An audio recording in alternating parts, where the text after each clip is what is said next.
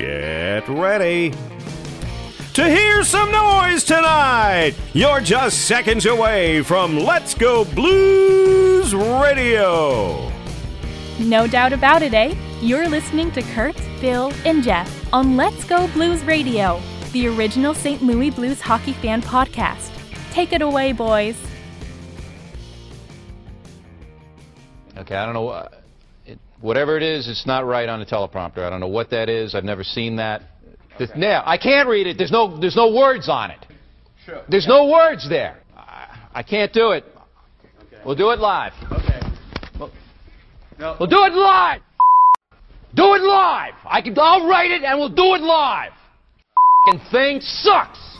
In 5, 4, 3.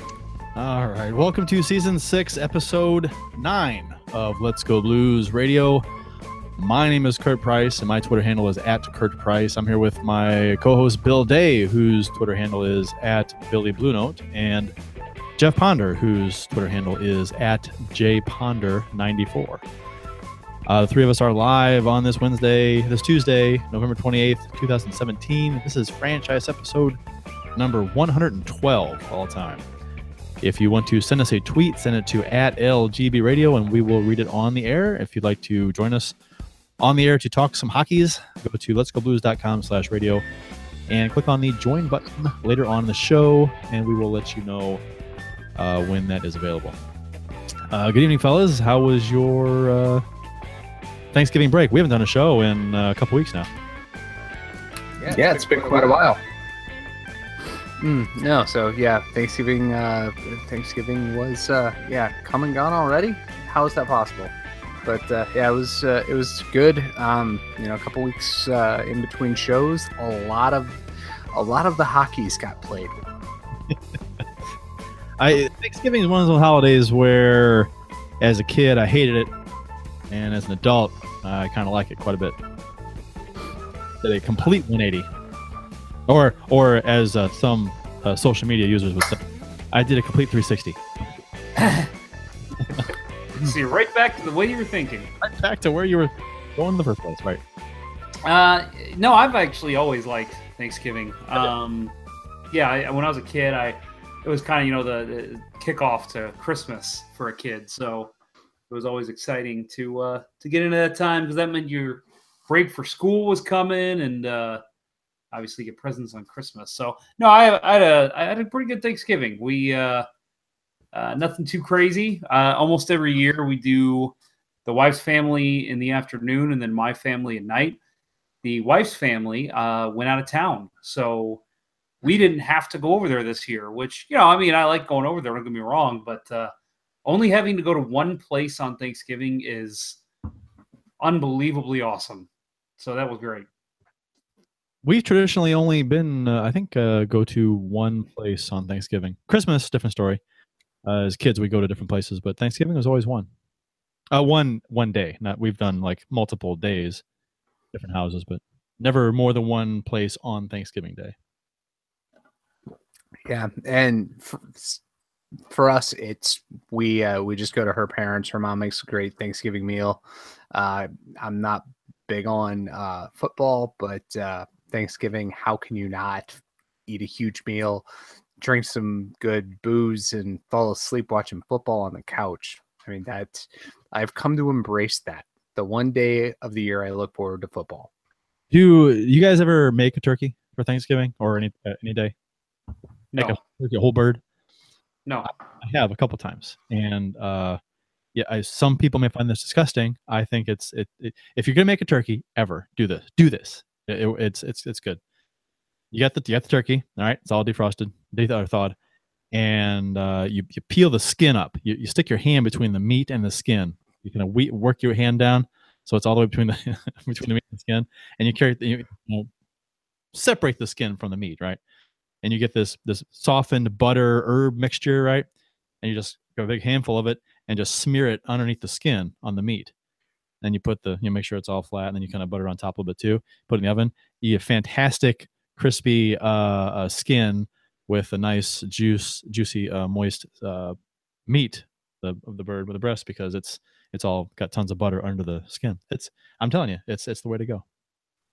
My mom does the cooking and my brother does the carving. So I'm not included in that at all until I start hosting Thanksgiving, which hopefully that's like 40 years down the line. When do you start hosting? Or if you ever cook a turkey, give that a go. I will remember this episode. What episode number is this? 112. 112. I will remember that. I will listen to this in 40 years. A 1 plus my hockey number, which you will never forget. I will never forget that, especially after that unbelievable shootout goal. Oh, well, thank you. Which, that is actually up. Well, let's the Ponder Cup tournament recap. That happened. The tournament happened. And just so everyone knows, this is going to be the whole show. We're just going to talk about the Ponder tournament, and that's it. It's about us. So kick back. Right. No, the tournament went off great. We had an honored guest in attendance by the name of Bill Day, so that was exciting. Yeah. Bill made an appearance. I made an appearance, and it was. I forgot how bad hockey players smell. But you get what? How many guys do you have in the tournament? 50 plus? 45 guys in hockey gear for a 7-8 hour tournament.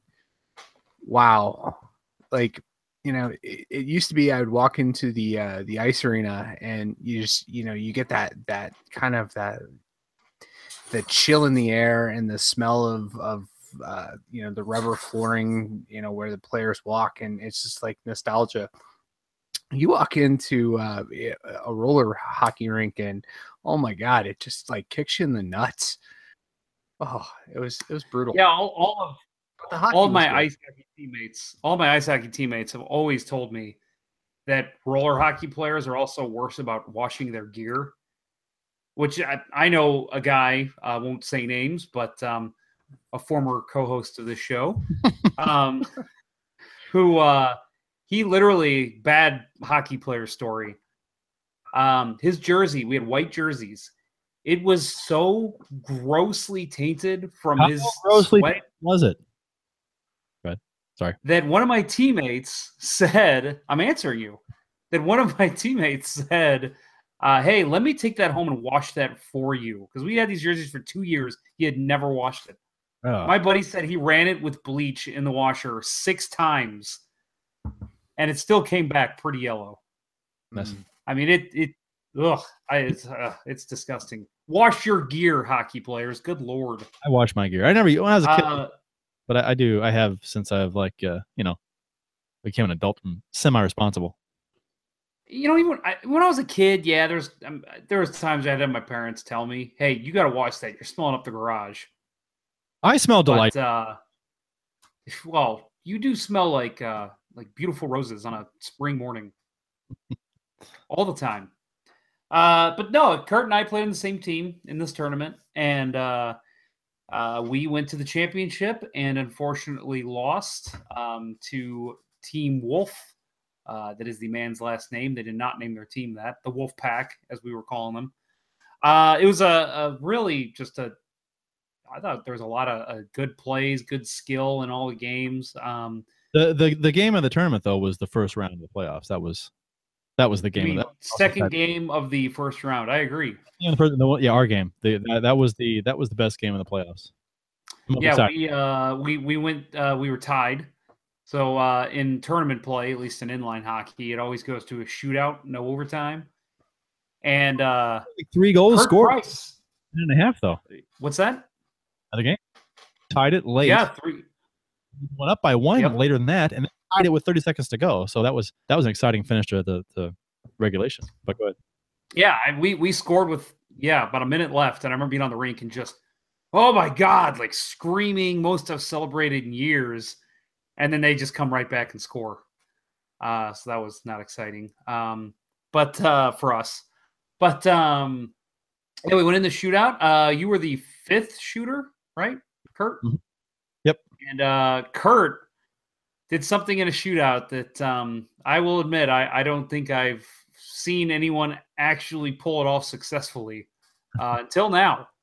Kurt came in on a very good goalie, one of the best inline goalies I've honestly ever seen.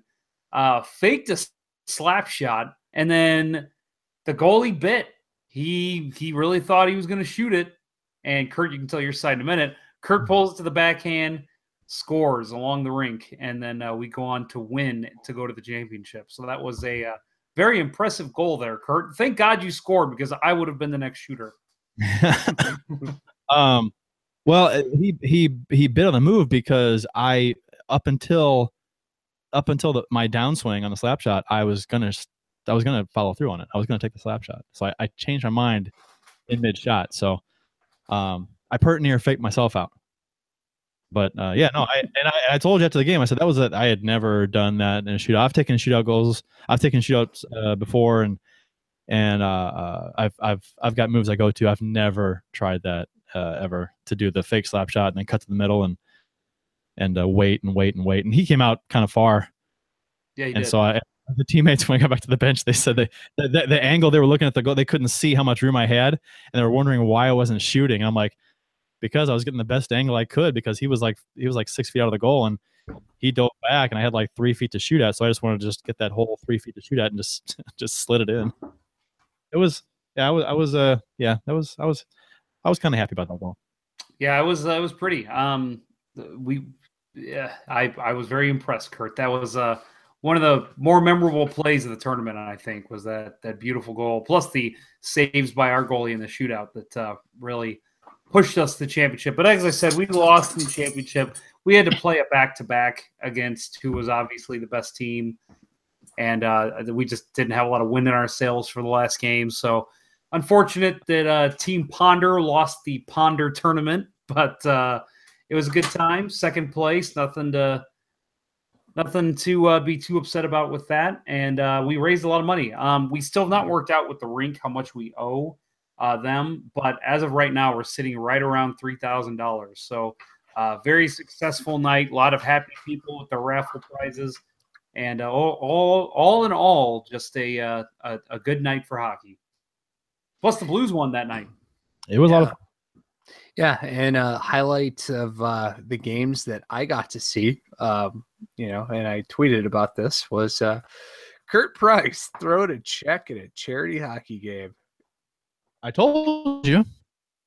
I said, if we're losing 8-3, which we were, something like that, it's late in the game, and you're going to send a message. Someone's getting hit. It wasn't bad. It was just a, open ice hit.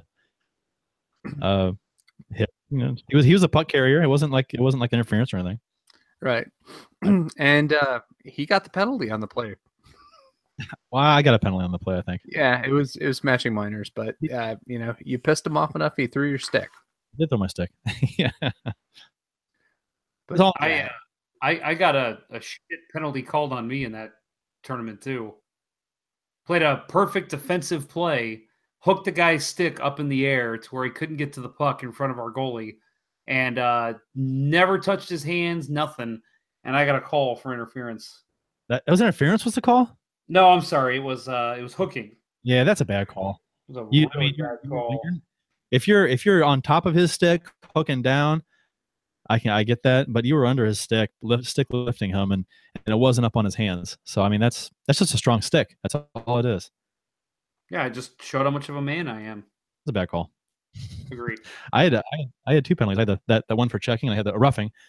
They got me for, and I got the one for slashing, which was stick on stick. It wasn't on body. I thought there were worse stick infractions on face-offs every time there's a face-off, but whatever. Oh well. Yeah. Oh well.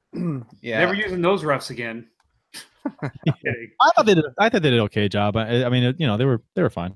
No, they did good. They were some of the better refs we've had actually in these tournaments. So yeah, kudos to them.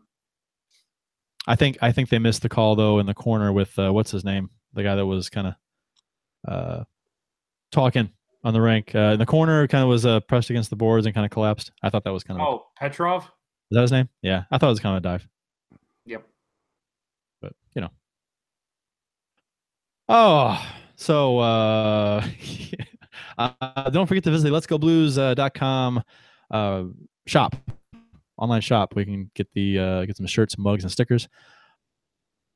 Beers of this episode. Bill, you tweeted something out. What do you got? You got an Imperial Stout tonight. I do. For my first beer, I think I'm gonna go 2 tonight, but my first one is Darkness Russian Imperial Stout by Surly Brewing. I have been espousing the wonder that is Surly all season. I think this is my 3rd or 4th one that I've had on the show. And it's the first stout I've had by them, and it is quite amazing. Just a real silky smooth, chocolatey imperial stout. Enjoyed the first half of the bomber. Let's see if I can get the bomber in the picture there. Enjoyed the first half of it with a stogie on the deck on this, late November unseasonably warm weather that we had, and it was perfect night last night. Mr. Ponder. I have not tweeted mine out yet, but I will do so. Felt a little pumpkin-y tonight, so went with the Schlafly Pumpkin Ale, one of my favorites. If you can see it there. It's just, as far as the pumpkin beers go, I think Schlafly and O'Fallon both take the cake for St. Louis breweries. I mean, there's some great ones. The Pumpkin's great, but yeah, I'm a big fan of the Schlafly and the O'Fallon. Couldn't find the O'Fallon anywhere, so went with Schlafly, who I want to say it's my second choice because they're both just they're both smooth and actually taste. A lot of these don't even taste like it's a pumpkin beer. It just tastes kind of fruity, and these taste like you're drinking a pumpkin. Yeah, that's not to try to outdo you, but my second beer is Schlafly's Ibex Cellar Pumpkin Ale. It is stuff. It's awesome. So provided I make it to it, I will I'll definitely share that with you guys. Well, not literally, but I will show that I am drinking that. Beer. I am tweeting this out as I speak here. Oh, I apply a filter to it? Nah, just tweet it out. There we go. Mine is I'm kind of, I think anything extra special for the show, different for the show. I've had this before, the Sam Adams Cherry Wheat, which I like quite a bit. Last time I had this, I think I paired it with M&M's on the show, and which was quite good. But if you haven't had the Sam Adams Cherry Wheat with M&M's, give it a go. It's good. But I don't have M&M's tonight. But it's good. I enjoy it. It's crisp and slightly sweet, which is accurate. Just like you. Thank you. It's a wheat ale brewed with real cherries and natural flavors added. If you didn't know that from the name.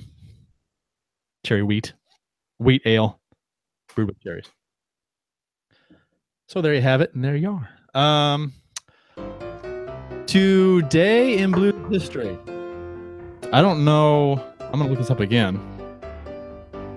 But I don't think there was anything posted for today in Blues history. Oh my God, that guy is such a slacker. It wasn't. Yeah, the last thing, nothing was posted today. So I'm assuming nothing interesting happened at all in Blues history on November 28th ever in Blues history. I'm going to find something by the end of the show. Don't worry. Well, if we look at schedule and results from, let's say, last Blues season, so November 28th, was there a game? They played the Dallas Stars. Okay, how about this? This day in Blues history, November 28th, 2016. Robbie Fabry scored a big goal, his 5th of the season, assisted by Robert Bertuzzo and the great Yori Laterra in the first period. And the Blues beat the Dallas Stars 4-3, thanks to David Perron's first star of the game. Woohoo! So that Blues history moment was not brought to you by the @STL Blues History Twitter account. That was brought to you by Mr. Jeff Ponder, the @JPonder94 Twitter account. And also ESPN.com. And ESPN.com. But, they don't do hockey anymore, so. Yeah. Yeah, tell that to Wyshynski. It is interesting that that's the first game recap that came up on Google. It was an ESPN one. Really, that is weird. Yeah. Okay, so since our last show, which has been a while, the Blues they played 8 games. 8 games since the Blues have opened the season since our last show. They went 5-3, and most recently with a 6-3 win against the Wild on Saturday, which saw 4 special teams goals by the Blues, 3 power play goals, and 1 shorthanded goal. And Sammy Blais got his first NHL goal in this game, so congratulations to him. And then, of course, we had the 2-0 loss versus the Predators the previous night. So in the Predators game, the Blues were, got some criticism for not showing up, which, is kind of true. They didn't play that well. But with that said, it was still a 1-0 game before the empty net goal due to the stellar play of Carter Hutton, who remember how bad he was to start last season? And then he just turned it around like that. And he's been fantastic the past, how many games? Was it last half season or so? Last year? And this year has been fantastic as well. Hey, I have been his biggest critic. When that signing happened on this show, I said the Blues are going to regret it. When Jake Allen was going through his issues last year and Carter Hutton was kind of relied on to be the starter, I said the Blues are going to have some trouble, which he wasn't great, but he wasn't awful. And then, really, it's been the whole team, but the turnaround for me with him when he really kind of started playing spectacular was when Mike Yeo was hired. Yep. I don't know if it has anything to do with it, if it was coincidence, if it was Martin Brodeur working with him instead of Mustache Man. The old goalie coach. Oh, Ty Conklin? No. Oh no, Jim. No. Because Conklin was part of the goalie. There are Blues fans. There are Blues fans screaming at us right now. Jim Corsi. Yes. Jim Corsi. Thank you, Jim Corsi. Ever since, I don't know if that has anything to do with it, but hey, as I say almost every episode, keep proving me wrong, Carter. Yeah, it seems like we've witnessed kind of 3 different Carter Huttons in his time with the Blues. So the guy that was signed, much maligned, and didn't look like he was going to do anything, to the guy who just couldn't lose on the road, to now just a solid, reliable backup in every. You can expect a good performance no matter what game he's in. Especially on the road, he's been money. Not to use the kids' terms nowadays, he's been money on the road. But do kids still say money anymore? Or is that like 10 years ago? Yeah, those kids are all grown up now. Yeah. Okay. So the Blues are 17-6-1 this season, and are right now and are 7-3 in their last 10 games, and are in first place overall in the NHL still. And have the second best goal differential with a +21, second to Tampa Bay's +24. So that's and I remember last year they had their goal differential was kind of bad, negatives, -6, 7, 8, and it took a long time for that to turn around. So it's good to see that their goal differential is where it is, and that's reflected in the standings too. I mean, you score more than you don't, you score more than you allow. And you're gonna win some games. That's at least that's what they tell me. Winnipeg is just a couple points behind the Blues in the conference, and Las Vegas continues to play well. They're only 4 points behind us in the conference with 2 games in hand. So they win those 2 games in hand, and they'd be tied for first in the conference, which is kind of mind-boggling. I know before the season started, I did not think they were going to be that good. I mean, I thought they'd be okay, but not. I don't think anybody thought they were going to be like this. I'm going to refrain from patting myself on the back. Ponder did. You said you didn't. Let's go back and let's go find them when you said they were going to be a first place team or. I said they were going to win the division. Did you really? I did. Okay. That was my call.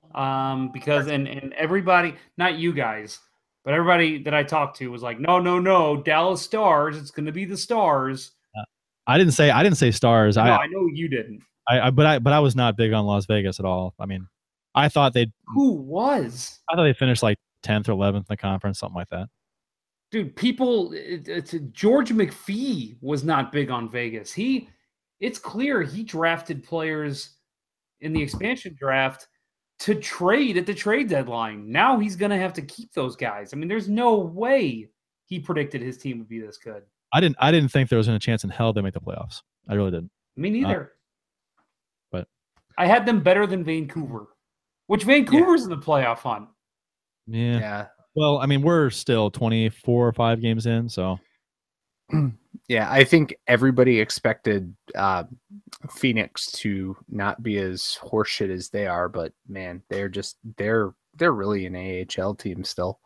But yeah, Vegas has just been lights out at home, and what is their home road split right now? Are they? They're like they're about 500 on the road, like 6-5, something like that, and they have 1 loss at home, I think.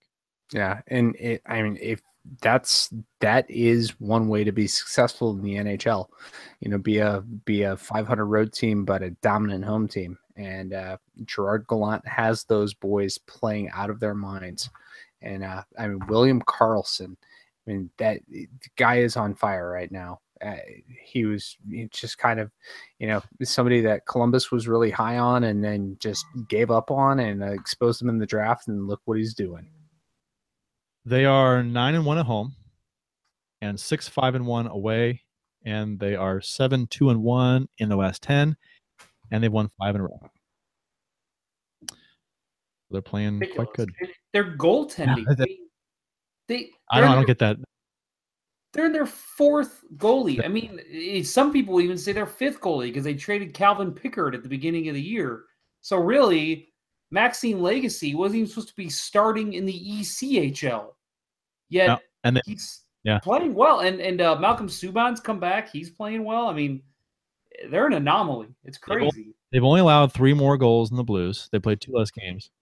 But they're scoring goals too, though. So they've scored 3 less. And the Blues are the top scoring team in the West, and Vegas is only 3 goals behind with 2 less games played. So essentially, really, Vegas is probably the top scoring team in the West right now.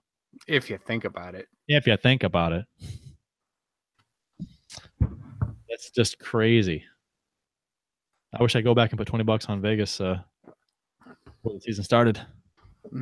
Go to Vegas and put $20 on Vegas? Yeah. Shoulda, woulda, coulda, shoulda. And okay, the Blues are 8 points up on the Blackhawks, who have played better as of late. They beat up on Anaheim in the last game 7-3, and the Blues take on the Ducks tomorrow night. So we'll see how that goes for us. There's my my Ibex Cellar Pumpkin Ale for you, Jeff. Oh yeah, can I have a drink? I've got 2 Ibex Cellars upstairs, stouts. Yeah, so I've had they've released 4 of them at this point. So they had the stouts last year, and I just had finished my last one the other night. They had the Gooseberry Goose, which I did not like at all, and then the Missouri Local Oak, which was kind of similar to the Gooseberry Goose. Didn't like that much, but the pumpkin, oh man, so damn good. Wasn't Gooseberry Goose one of the villains in Scooby-Doo? It was one of the other Hanna-Barbera cartoons. Oh, okay. I thought it was the same episode as Spooky Space Kook. No? No, which you're thinking of which is which? Oh. Maybe I'm thinking of the Creeper. Maybe that one. That's probably it. Wasn't that Pink Panther's gay lover? What? This show is taking a turn. Yep. Like the horse in O Brother Where Art Thou, this show has started to turn. When are we going to get to the Patrick Berglund hour? I'm ready for this. I figured we'd talk about Shen, Schwartz, and Tarasenko. I know. Talk about Steen. And Wait. then tonight, and then Petrangelo, and then maybe we can just mention Berglund before we close the show out. Oh, come on. We gotta talk about Berglund for at least 4 hours. Berglund, plenty. No, get to your point before we really got derailed. Yeah, it's nice seeing the Blackhawks come out of the gate so weak. I mean, you guys called it more than I did, and obviously a lot of people have, that they're in danger of not making the playoffs this year with that defense. But it's not just the defense; they're struggling with goal scoring. Their goaltending's been okay, but they're also in the toughest division in hockey, maybe even pro sports. So, yeah, seeing them falter out of the gate's kind of nice. But I think we were talking off air before the show that eventually they're going to hit their stride and they're going to hit a winning streak. So it's nice to see the Blues build such a cushion right now. Points in the bank, as Kurt Price would say. Points in the bank. Can't argue science. That doesn't apply. But it's true. You can't argue it. Some may try, but you cannot. So the Shen and Schwartz and Tarasenko line, they are 1, 2, and 3 in the NHL in plus minus, with a plus 19 for Schwartz, plus 19 for Shen, and plus 18 for Tarasenko. That's kind of cool. Shen is 6th in the NHL in the scoring with 30 points. Jori Lehtera is 562nd in the scoring for Philadelphia. And he has 2 points. 562nd in the league in scoring, according to NHL.com. I'm sure he's tied with others with 2 points, but still. Yeah, but he lit up Ryan Reeves when Ryan Reeves was trying to kill him last night. Did he? I didn't see that. Yeah, Reeves had him dead to rights, and Reeves wound up on his ass. It was pretty impressive. And I don't know. It's the paradox that is Jori Lehtera continues. Man, that's what the Blues are missing, is that toughness. Right? Yep. Something like that. Chris Thorburn, something. The ability of Lehtera to fold like a cheap suit when a body is put on him. Fold like a cheap suit. Fold like a lunch. Dude, a cheap suit fold, right? I guess that's about 3 too many pints for Kurt Price tonight. Fold like a cheap suit. That's a thing. I'm gonna type that in Google. If you're still listening, congratulations. Type into Google, fold like a. The first recommended search is cheap suit. Thank you. I don't think anyone was arguing with you. It's the top search by podcasters who are looking to ensure that they are using good words. Don't tell me my business. Is there Schwartz a ghost on the podcast? might be. It's not my house. Schwartz is 5th in scoring with 32 points, and Tarasenko is 11th with 28 points. So we got a pretty good line. Probably the second best line in hockey. Listen, we talk about Braden Shen. We talk about the trade every single episode, and it's probably going to continue. But oh yeah, it is. How good is Braden Shen? We bitched about Lehtera, and we suffered through Lehtera for years. We get to enjoy this trade as long as we can. I mean, it's not just Braden Shen has stepped in on the first or second line and played okay. He has been an elite center. And it makes me think, and I'm not trying to give too much credit here to his line mates, because I think he's doing a lot of it himself too. But we've said for years, what would the Blues look like with an elite center on a Tarasenko line? Right now, they're getting it. Maybe in a year, maybe in 2 years, maybe Shen has dropped off and he's not that type of guy anymore. But right now, he is an elite center, and he's playing like it. And it's so much fun to watch, because when was the last elite center the Blues had? Doug Waite, I guess. Yeah. Pierre Turgeon. Sure. Yeah. Well, I mean, I think you'd have to go back as far as I mean, Doug Waite was solid. He was definitely a number one center, but elite center. Yeah, Turgeon. I agree. I think you got to go back as far as Turgeon. I agree. I always like Doug Waite, but yeah, he's a first line center on a good team, not a great team, which is exactly what the Blues were. Yeah, he is a hell of a coach, and he's still a good looking man. I mean, come on. Come on, you guys are comfortable with your sexuality. You can admit that. He's a good-looking man. I'm very comfortable with it. I'm enjoying it right now. But I don't know what that means. I was gonna say, like, what are you looking at pictures of Doug Waite? It sounds funny. That's all. It sounded good in my head, so I said it. No, I was gonna say something. It's gone. I was thinking about sexuality. We might have a record-breaking number of derails this episode. I mean, it's been a couple of days since the last game, so it's Saturday. So yeah, it's the Blues have an elite center right now, and we like you just said, Jeff. How long have we said we need an elite center for Tarasenko, the top line, and what's the result? We're in first place, so in the league. But Tampa Bay won tonight, didn't they? Or they were winning. So wouldn't that put them ahead of us?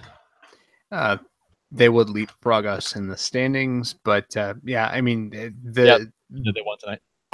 The similarity between the Blues and the Lightning are that they have the two top lines in hockey. I mean, just the Schwartz, Chen, Tarasenko line, and Stamkos, Kucherov, and who's the other one? Is it Nemesnikov on that top line? I can never remember. I can never keep it straight. Look it up. I forgot myself. It's Nemesnikov or Palat, but I think it's Nemesnikov. Yeah, I think Palat's second liner still. Yeah, I think so too. But yeah, I mean, just you see Tampa last year, this was the team everybody expected them to have. And for whatever reason, they just couldn't. Well, probably because Stamkos is injured, as he usually is. But they couldn't string it together. And this year, they are just tearing up the Eastern Conference. And yeah, I mean, it's not just Stamkos. I'm sorry, go ahead. No, I was just saying that was very the parent, the third line, the third person on the line. Name Stikka Issa Heikkinen? Name Stikka Nikalaka Hakan. Not gonna work here anymore.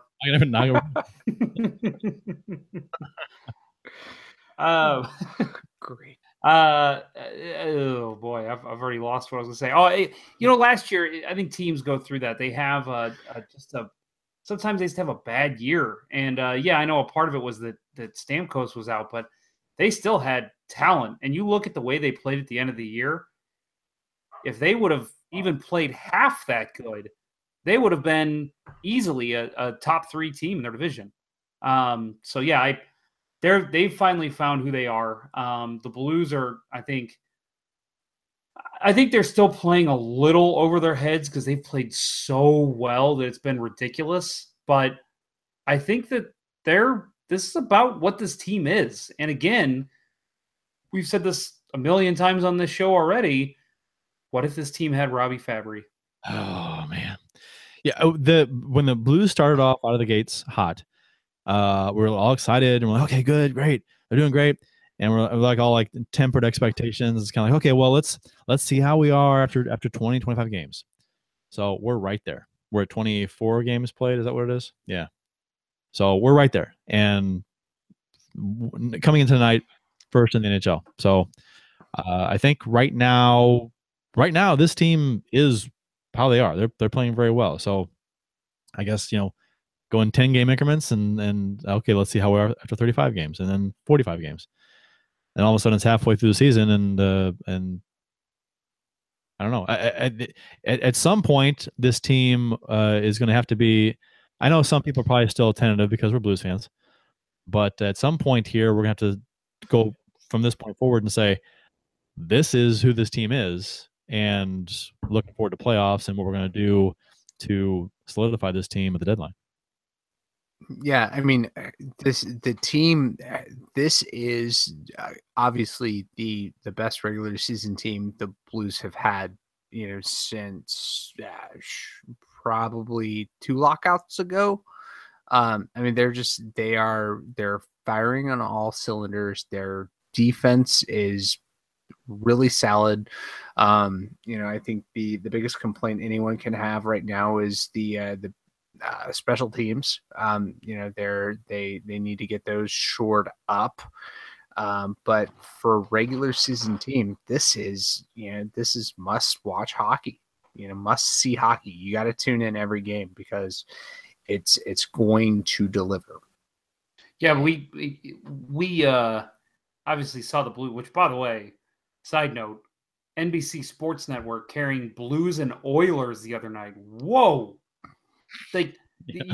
Somebody with NBC Sports turned that on and was like, what? Blackhawk? Big ones? What? Someone didn't flip the switch. What? Wrong game, guys. Why are you in St. Louis? But who is this McDavid fellow? Yeah. But no, I think that this is where, and that's why having that big win, I mean, that wasn't an exciting game by any means, but seeing what they can do on national TV, they've seen it a couple times now. Because it seemed like for a couple of years there, and maybe it was just us being Blues fans and believing in curses, but it always seemed like when the Blues had the national telecast, they laid an egg every single time. Now, they're starting to show people who they are. And we're going to get to something here that NHL.com posts about Alex Pietrangelo. We'll get to that in a little bit. But they're starting to get the recognition. And that is great to see. Again, like Bill said, best regular season team we've seen so far since probably, I don't even want to talk about the President's Trophy year, but the year after they had another good year. So they're starting to get that notoriety that they used to get. I don't know if you guys remember Barry Melrose and Darren Pang and all those guys on ESPN. They always seem to mention the Blues every single segment. And I think you're starting to see that more. I've seen Liam McHugh and all those other, not him, but the other clowns on NBC. I've seen them talk about the Blues during intermissions, and that's really great to see because this is a good hockey team and they deserve it. So I guess we can, I hear that Berglund is going to make a return tomorrow evening. I'm not sure if you guys want to talk about it or not, but he tomorrow versus the Ducks, Berglund is expected to play ahead of schedule by a couple weeks. I think it is. Nothing is official yet, but the decision will be made after the morning skate tomorrow. But it looks like he'll be in the lineup. He has yet to play in a game this season as he dislocated his shoulder during an off-season workout program. So, hey guys, I got a question. How many players scored 20 goals last year for the Blues? 11. Oh, wow. How did they not win the Stanley Cup? I have no idea. It's the Blues. The Blues in the playoffs. Now, we could talk about. I could make jokes about this, but I'll be honest. Berglund's not going to score 20 goals. He's probably not going to score 15 goals. But I do think that having him in the lineup, and I'm just saying this from a fan standpoint, not as someone who's not a believer, but someone who doesn't hate Patrick Berglund like other people. He's going to add an element to that third line that is necessary. They need a guy who can fight for the puck at the quarters, which I think he does well. A veteran who knows the team system.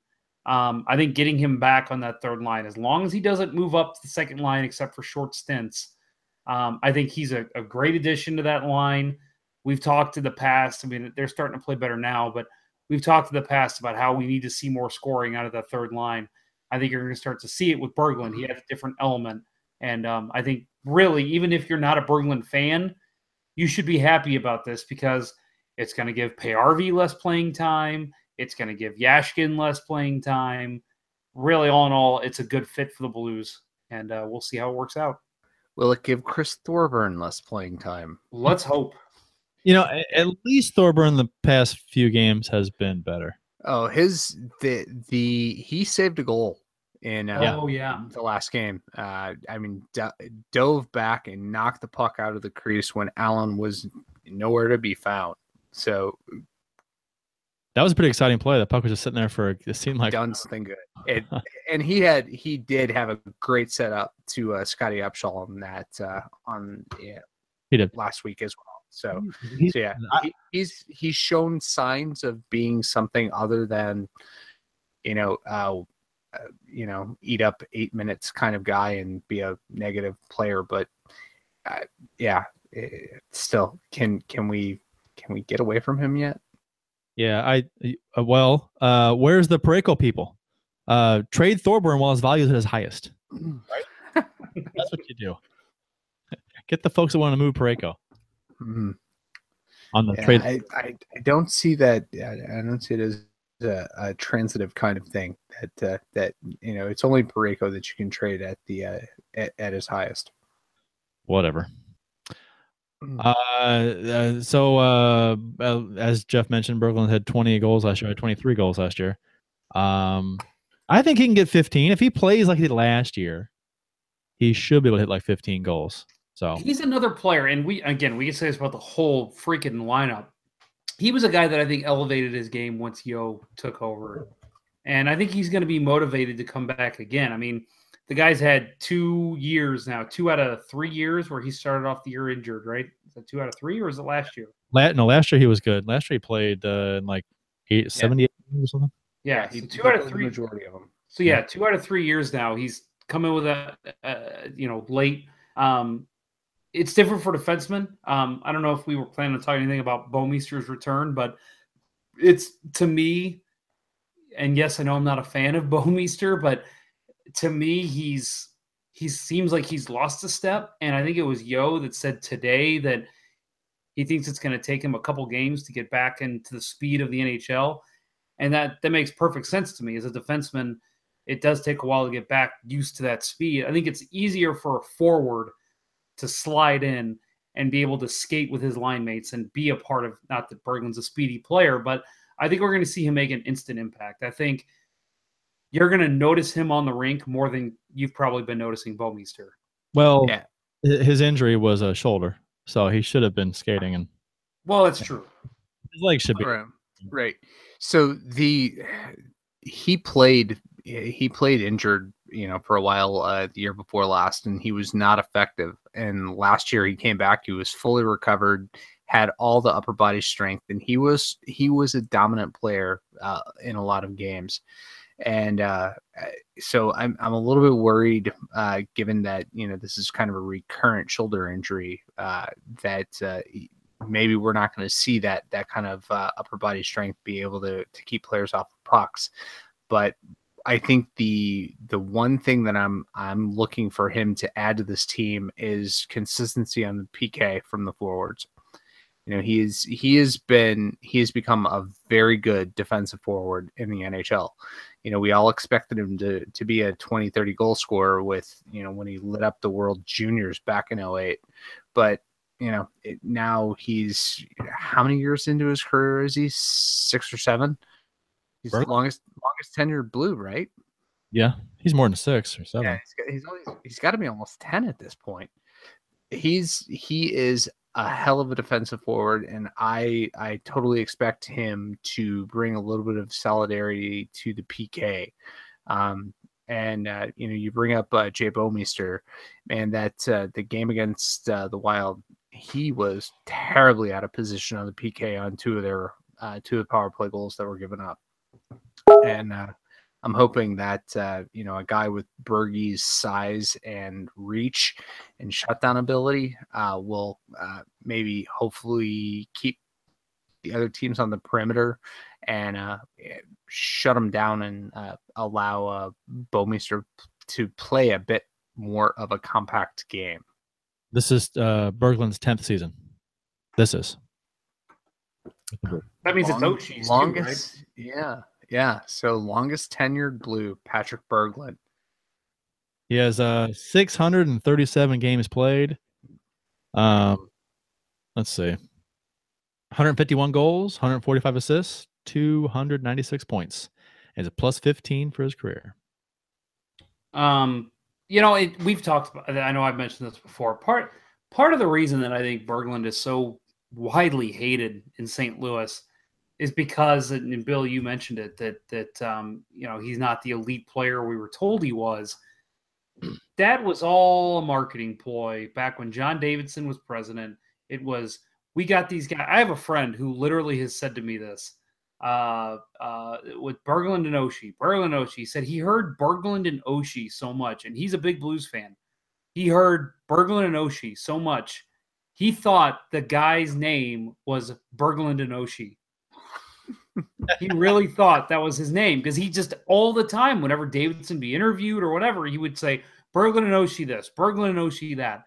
He pitched these guys to be elite playmaking forwards. And then honestly, Berglund didn't help himself when he jumped in the NHL and had a really strong rookie season. So we're starting to, we're seeing now, obviously, he's a veteran now.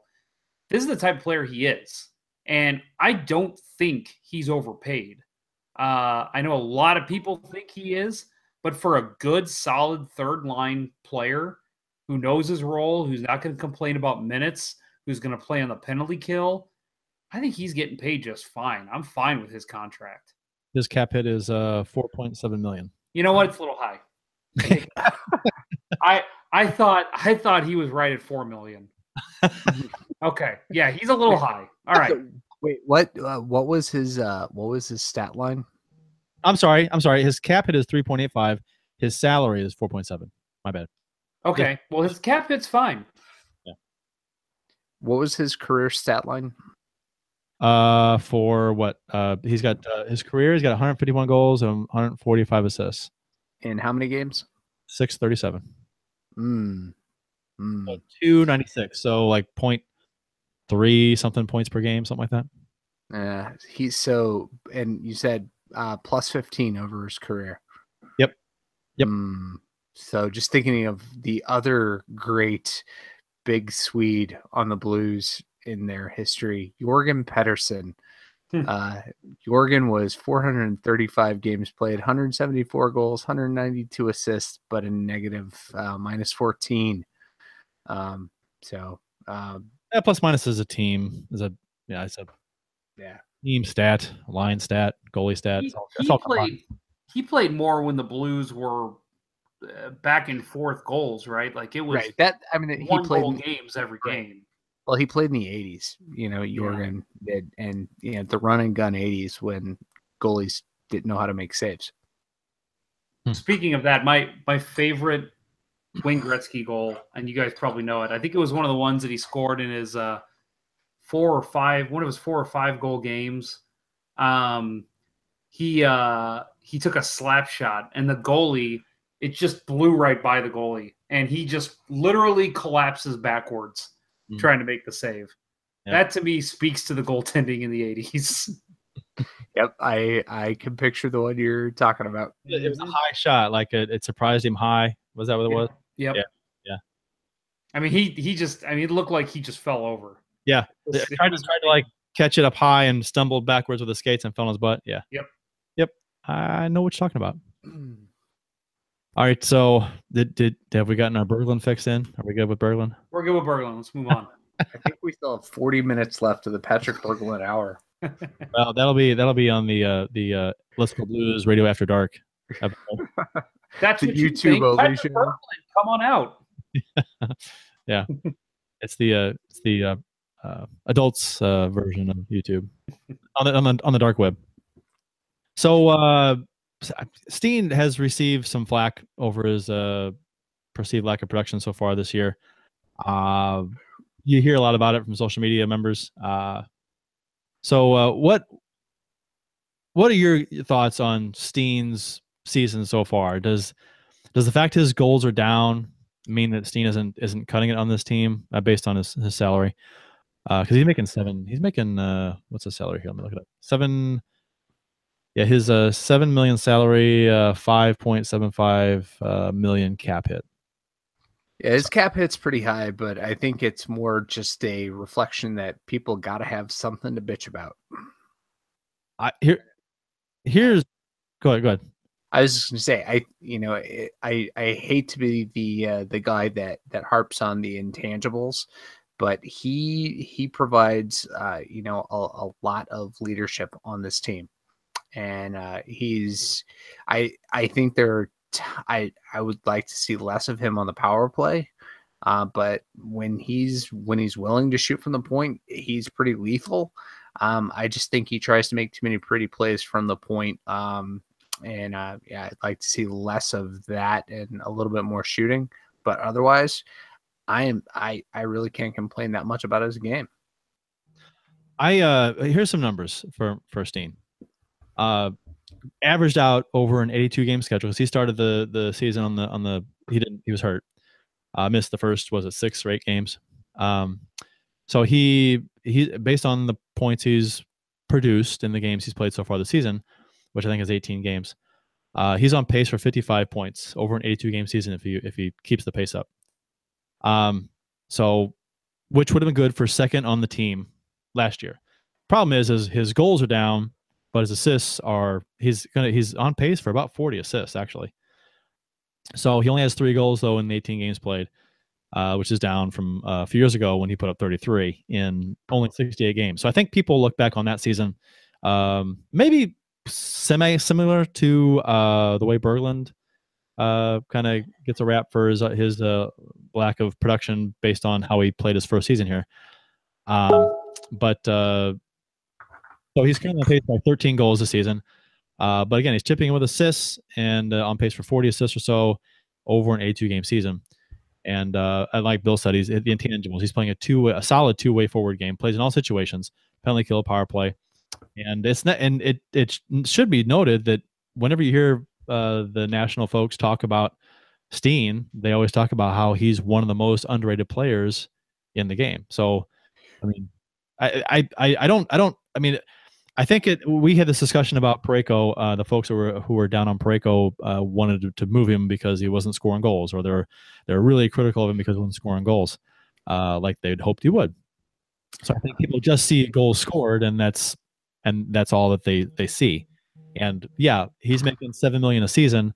It'd be nice if he'd score more than 13 goals. But if you tell me he throws up 40 assists and plays a two-way game, a really good two-way game, a really good defensive forward, and plays in all situations, I think that makes up for the lack of goals that he's putting up right now. So yeah, I do think that it is tough to get past that 7 million number on the salary, and the cap hit's pretty high. But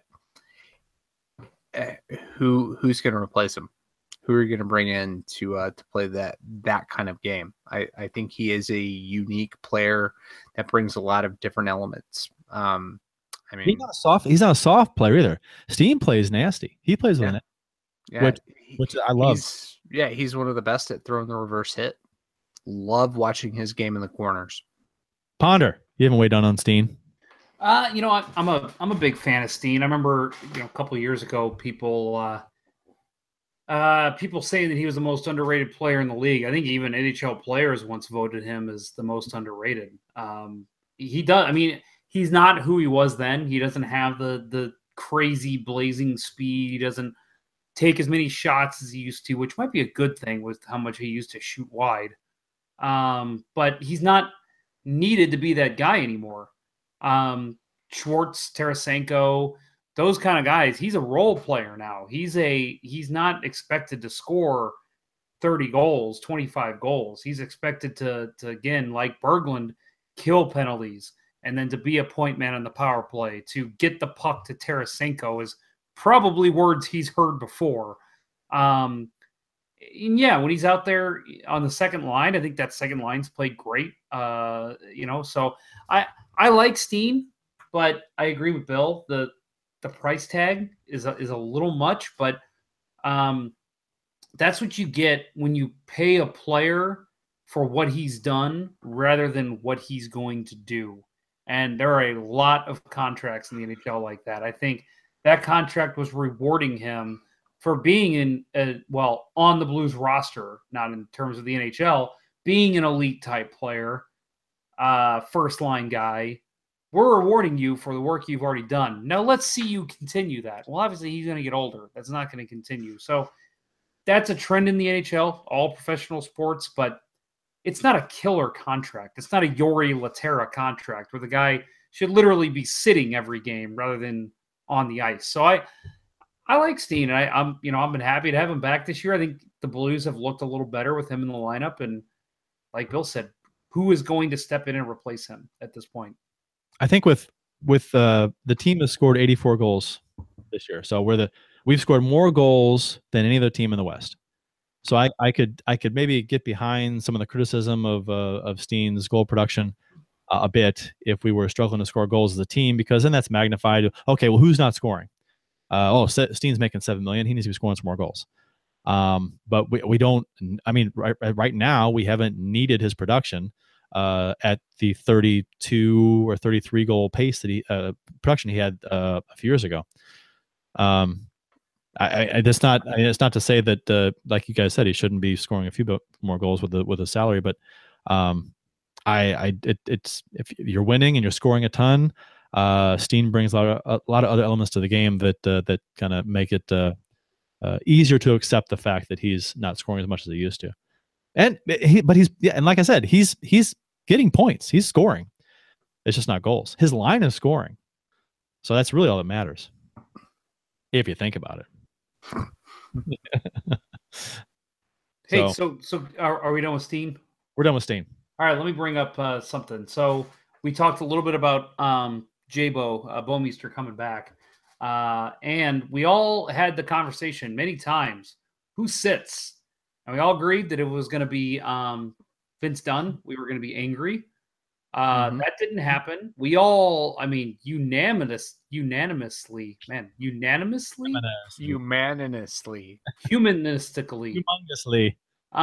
Humongously. We all humongously agreed that Robert Bortuzzo was going to be the odd man out. We were incorrect. It has been Carl, the scoring machine Gunnarsson. What have your thoughts been on this? I don't like it. I'd rather see. I mean, not that I'm a huge fan of Gunnarsson, but I think Bortuzzo is the guy that needs to sit. I just see him just not doing enough to warrant being in the lineup over Gunnarsson. He's noticeably making mistakes in my mind. So yeah. I at this point I'd actually, given the mistakes that Jabo had in the last couple games, I wouldn't mind giving him a couple extra games off and letting Gunnarsson back in there if you insist on having Bortuzzo in the lineup. It is not. I said it last week. I hate the idea that Bortuzzo's in the lineup because you have to have a righty-lefty matchup. I think that's total bullshit. Let somebody play, put two lefties together. Let's see what they can do. I'd rather have Gunnarsson in there over either Jabo or Bortuzzo at this point, preferably Bortuzzo. Yeah, I've said this on the show before, and Billy, I'm sure you have too, but I've never played elite hockey. I played in high school, and I've played some serious hockey tournaments with Kurt Price, but I've played my whole life, and whenever the first question I ask a new defensive partner is, what side do you like? What? Which way do you go? Yeah, which way are we skating? No, I know what you actually meant. What team who do you play for? Yeah. But no, the first thing I ask is what side do you like? And I take the other side. I don't care what side it is. If you're a good defenseman, I am not saying that I'm a good defenseman, but if you're a good defenseman, you can play either side. And again, I'm not elite, but I'm a lefty and I like the right side. I enjoy playing the right side. So what's the thing we always hear? You can't be the only one or whatever. I mean, if I like it, there's got to be another lefty who likes the right side somewhere out there in the world.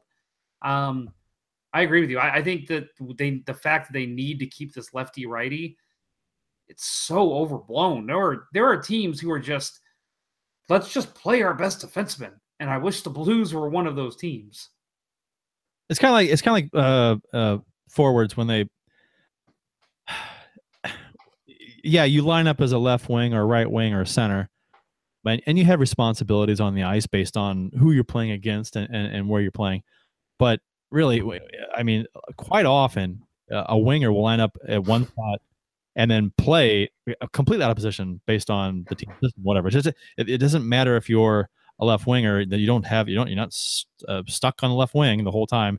You move around the rink. You go where the play goes, and based on your system and the way you want to attack it. But yeah, if you don't have lefty righty, then you play for that. You just adjust for it. It shouldn't be that hard. I don't get it. You think talent would make up for any lack of advantage that lefty righty had?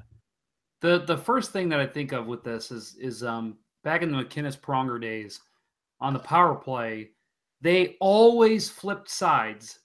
Sometimes they'd stay on their right side for the face off, but the minute they got control, the two of them would cross. So granted, that's the offensive zone, so that way they can be set up better for the one-timer. But you think that when they skate back into the defensive zone, if they were breaking out the other team, they would say, "Oh, Chris, you got to come over to this side. I got to go over there." No, they can still play the side they're on. They're not going to be worried about that. They're just going to say, "Hey, let's play our structured defense, and we're going to be fine." It doesn't matter, and it's. I agree with you. I think that is the number one reason Gunnarsson is out of the lineup, and I never thought I would be defending Carl Gunnarsson. But at this point, I think he's had a fairly good enough season for a second, third pairing defenseman. And seeing him come off the ice was a shocker to me. Yeah. What he's already put up 4 goals, right? Is it 4? Yeah, 4 or 5. Three, I think. But still, I mean, that's a lot for him. And then he's played well defensively. Darren Peng was calling him Boom Boom. Oh God, that needs to stop. That's not cool.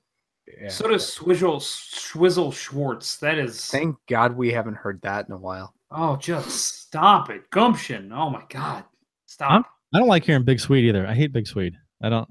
Maybe I've heard it too much. Oh, you're gonna hear it a lot tomorrow. I know. And look at that Big Swede along the corner wall. Yeah, it's usually Pang. It's usually Pang with the Big Swede. Like, oh God, I'm sick of hearing Big Swede. Come on. There's a lot of Big Swedes in the league. So Pietrangelo was named the early frontrunner for the Norris Trophy by NHL.com. It was funny to see on Twitter some of the outraged folks from other teams, I guess. Your Carlson fans, for example. That Pietrangelo was you're nominating that piece of shit for the Norris Trophy. He's been Pietrangelo's been really good this year. But you know what? I hate that it. And I've said this before. I hate that it takes an offensive outburst to get consideration for a defensive trophy. I don't. And how can you be a so-so defender that puts up great offensive numbers and win a trophy for the best defenseman award? That doesn't make any sense to me. But maybe that's a rant for another time.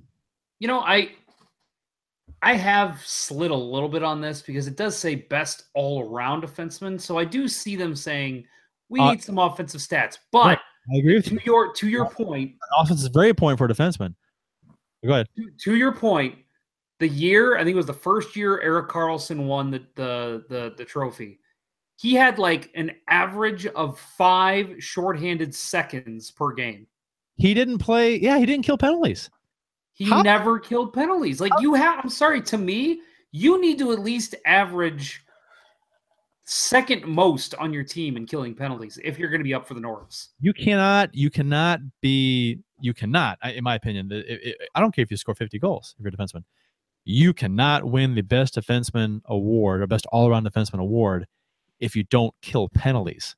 Where defense is the key for 2 minutes. It makes no sense to me. So outside of It's Blues like and Sharks, It's like when Blake won the Norris over Pronger that year. I thought Pronger should have won it, and Blake won it because he lit it up offensively. Pronger was Lidstrom over McInnes the year Jackman won the Calder.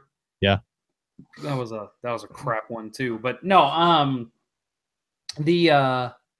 I've maybe watched 5 minutes of San Jose Sharks hockey outside of when the Blues play them this season, and so I can't speak too much to this. But I did hear someone say the other day, because Brent Burns just scored his first goal of the year, which is like far off the pace he was on last year. And I heard someone on the radio on NHL Sirius XM say, well, Burns just scored his first goal, so that automatically takes him out of the Norris vote. And I'm like, why?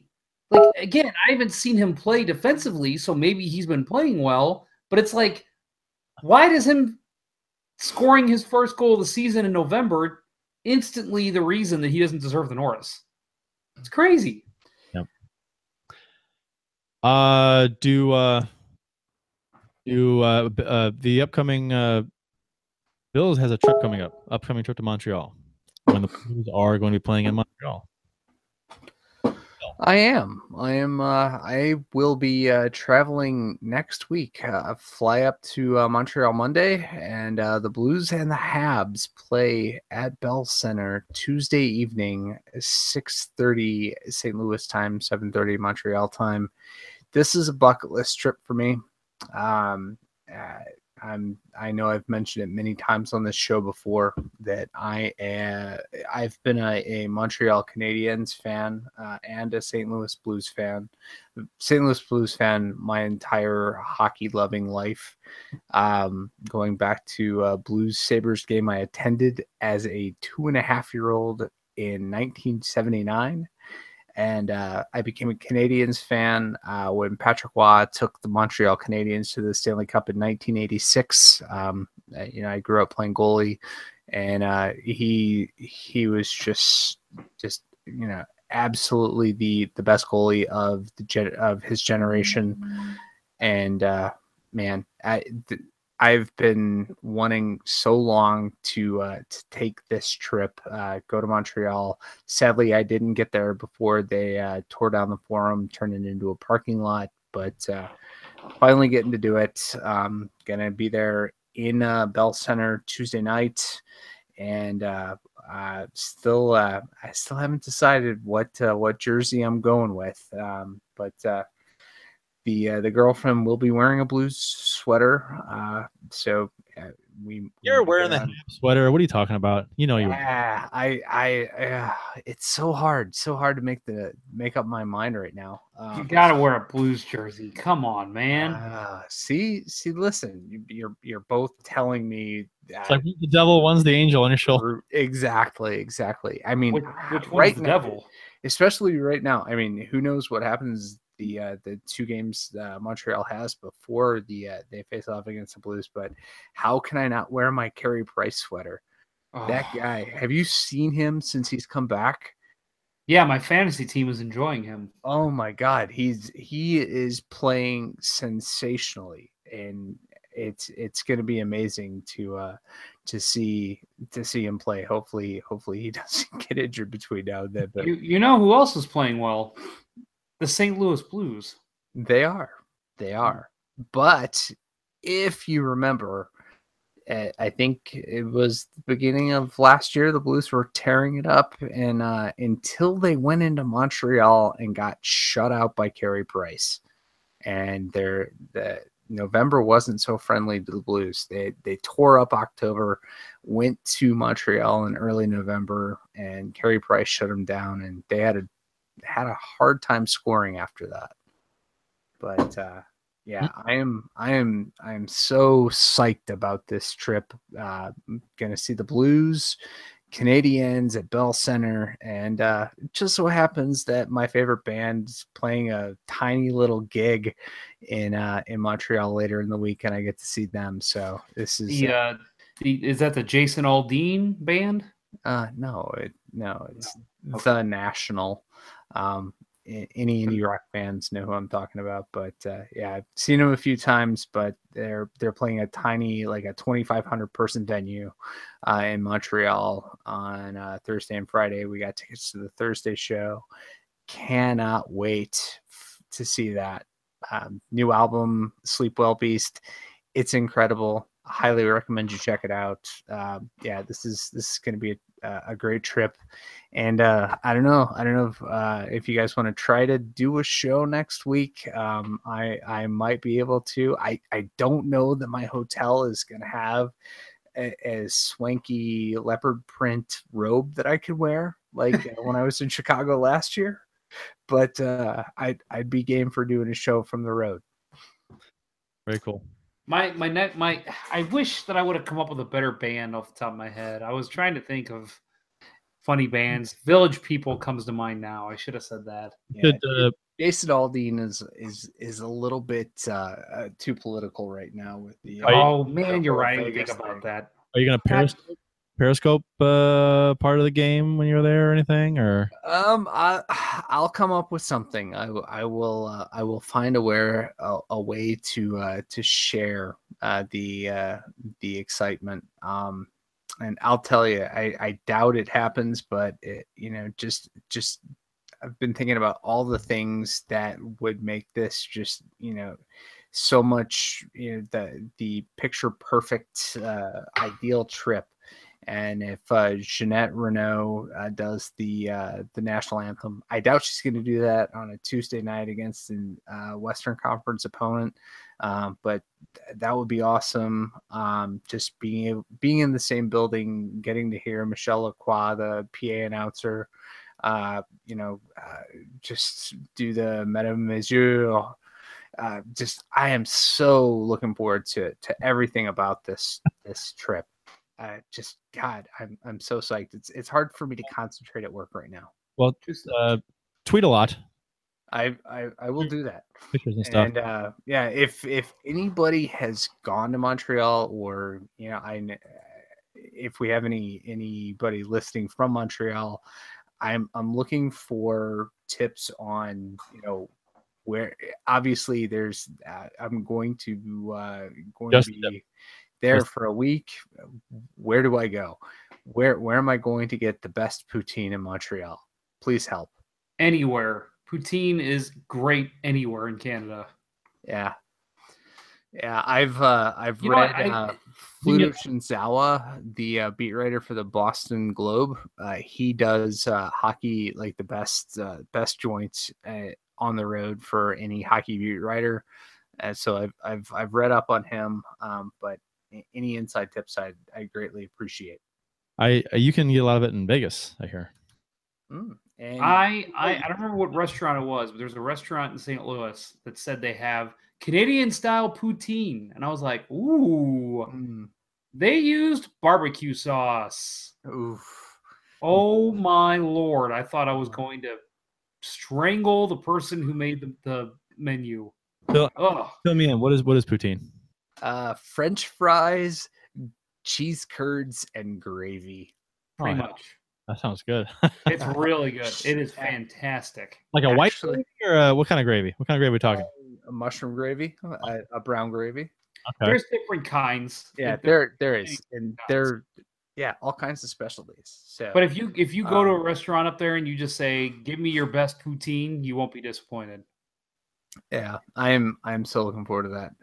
Schlafly Tap Room, they do have poutine as an appetizer. It's pretty damn good. But I have to try that. I didn't know that. Yeah, I usually get the pretzels when I go there. I don't even look at anything else. Yeah, it's so easy to get stuck in a rut. Try the poutine. I will next time. Oh God, I hate this. This is a problem with Twitter. Jeff Perkey retweeted a St. Louis Blues post. Blues goal. Sammy Blais scores his first career NHL goal to give the Blues a 6-3 lead. That was not today. That was days ago. Don't fucking retweet something from days ago. It's ridiculous. Dude, you know what's funny is that I saw that exact tweet on mine, and I thought the exact same thing, and then you said it. Don't retweet it. Like it. don't retweet the damn thing. No, my favorite are the people who the game's over, and I don't know if they're like trying to catch up with the game or what. They'll go through like Rutherford or Korak's tweets, and they'll retweet every single one. And it's just, what are you doing? A replay of the game? That's awful. Ugh, it's awful. Yeah, when I was in the media, that used to drive me nuts.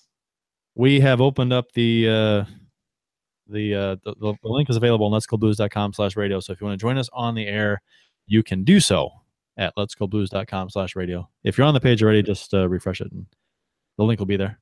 I know there's a couple people who've been wanting to join in, so hopefully we get some. Do we have trivia tonight? No. We do not. Oh man. No. I'm debating whether I should try to come up with something.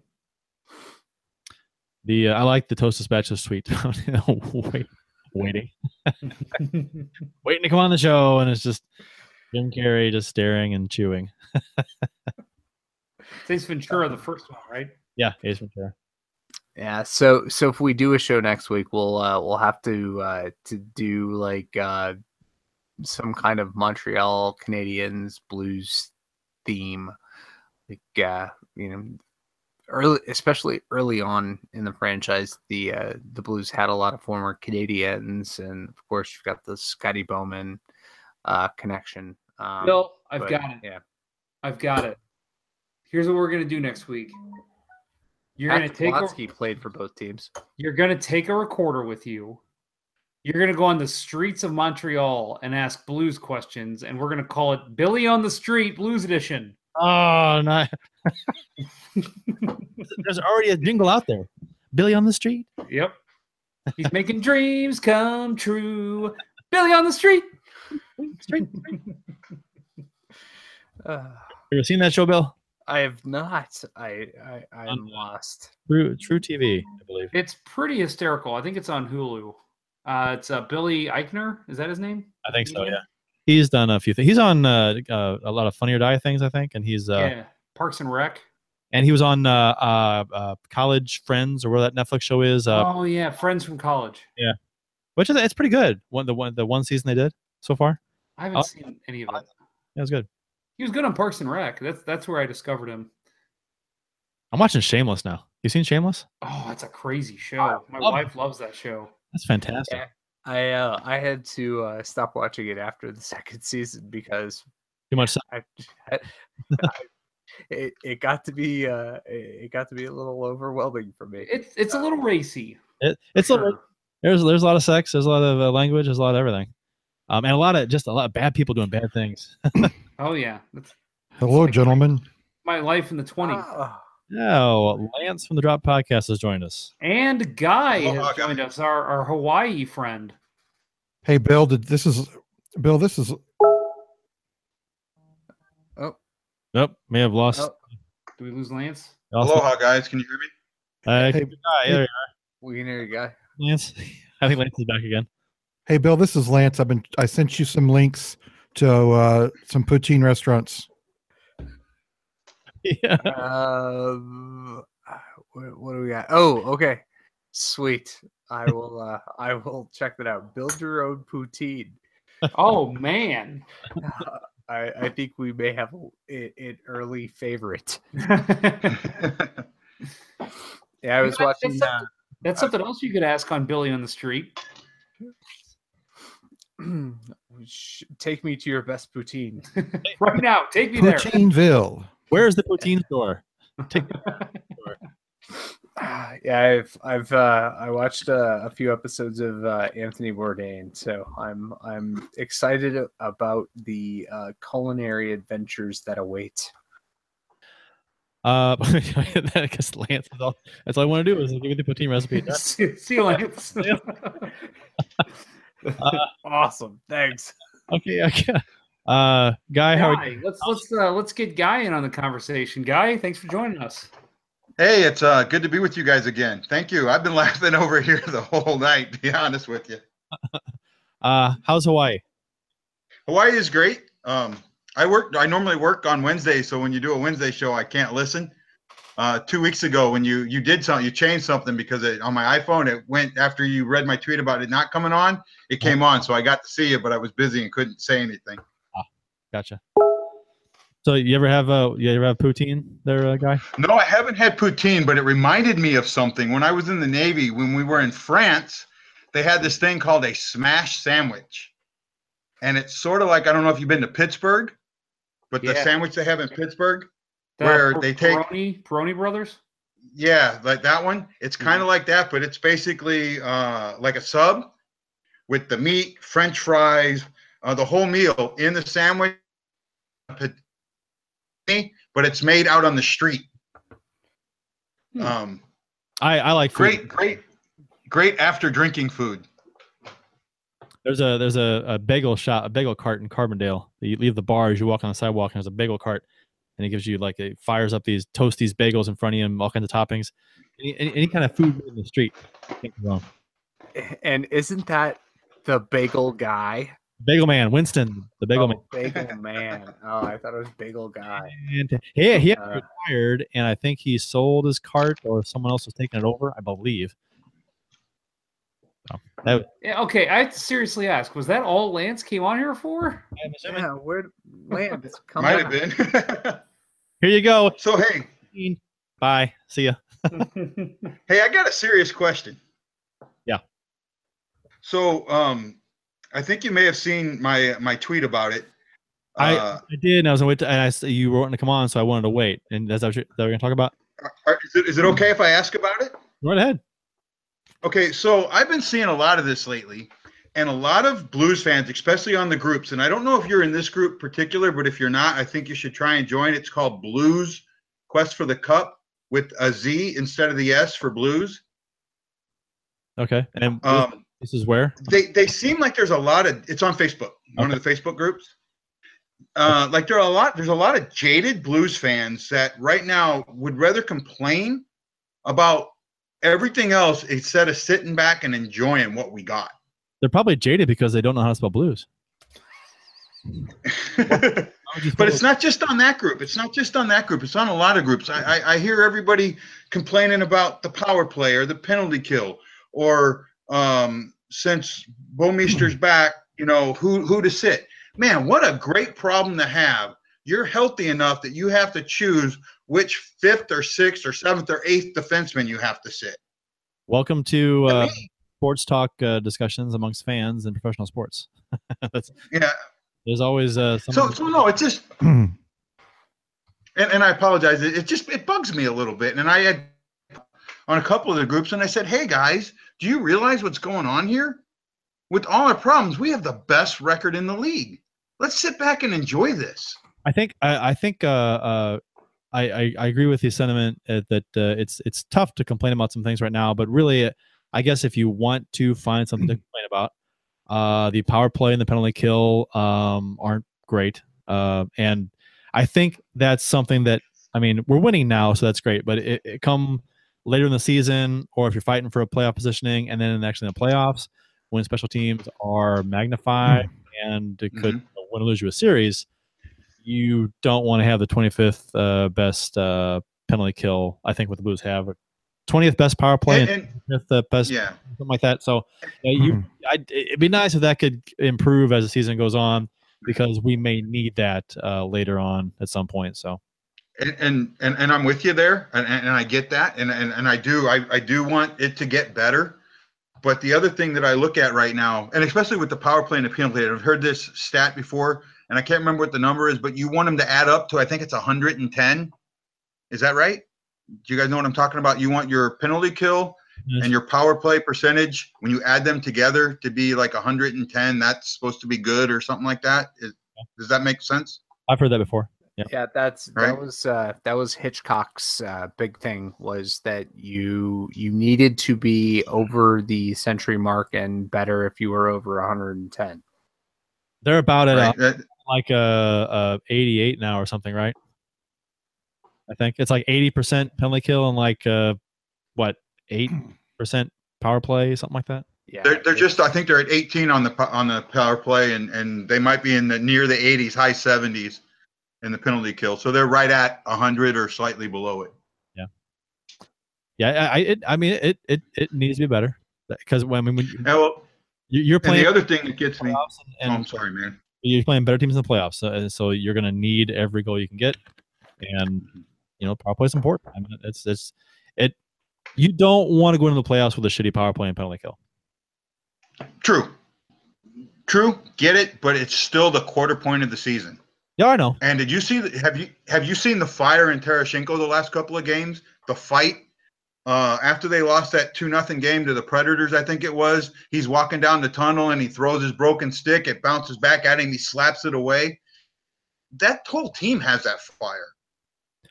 I think the penalty just. Go ahead.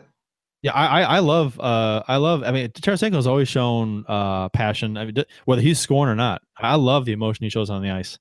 If his line mate scores, he's as excited, if not more excited, when they score than when he does. And he fought the other night too. So he's I dig his emotion. It's much better than I think, to have a guy out there that just doesn't seem to give a crap, but it plays well but doesn't care. Give me a guy that shows emotion. I like that.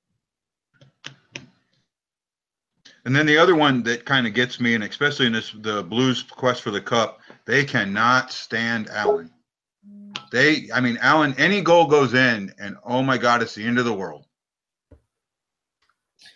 You look at the last game; they lost 6-3. But I think when he let that first goal in, weren't they up 3-0 or 4-0 at the time? It was 3-0. 3-0. So that goal, the three goals that the goal meant nothing. I mean, they won 6-3. If you're gonna ask me, what should I complain about on this team, it'd be the power play and the penalty kill, and it would be the fact that I think Allen should be better. I'm not gonna bitch about it vocally and just waste my time bitching when I'm playing how they're playing in general. But if you're gonna ask me, what are my gripes about this team, Allen can be better. His numbers aren't great. It's like his GA is 275 and his save percentage is like 907 or something. That's not great. Now, if we're leading the league in scoring, then we may not need him to be outstanding. But again, like I said, the same thing with the special teams. Later on down the road, you might need him to be good, and he can be that goalie. He's shown that. But there are games that he has an off game every now and then. And it hurts his stats. He can be better. We also have to take into account that Blues fans have historically, and maybe it's hockey fans, and we just know Blues fans the best, we've historically always complained about the goaltending. It's always the goalie's fault. Even when Cujo would stand on his head and make 50 saves, he'd let in one goal in the third period, and all of a sudden, all hell broke loose. Let's trade this guy. Let's get rid of him. I mean, I remember my family even saying stuff like, this guy, he cannot come through in the clutch. I'm like, he's made 55 saves this game. What do you expect? And it's just kind of been the mantra. And again, maybe it's through NHL fans total, but with Blues fans, it just always seems like it's time to rag on the goalie. I mean, even when they're playing well, anything wrong happens, it's the goalie's fault. I mean, the game that the two games they lost in Florida, Allen played in the Tampa game. Is that right? Yeah, Allen played in the Tampa game. Yeah, and Hutton played in the Panther game. People just ragged on Allen after the game, saying this guy just, he's killing this team. And they've lost 2 games this year, and one was by Allen. Calm down. You're not going to go 82-0. I think, didn't they lose that one 2-1? I think it was 3-2 or 4-3, something like that. I could be wrong. I'm not sure. I'll have to look. I think the Florida game was the one that they lost 5-2, but I think they lost Tampa 2-1. I think, and generally speaking, though, what your tweet, you are right. It was 2-1. It's a thing where, I mean, the team's playing well, but there are things that need to be fixed on the team.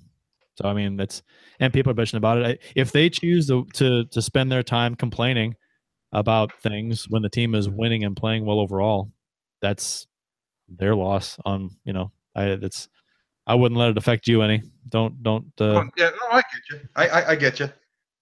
But yeah, that's their own problem. I wouldn't. That's not my way to go. It's not something to worry about right now.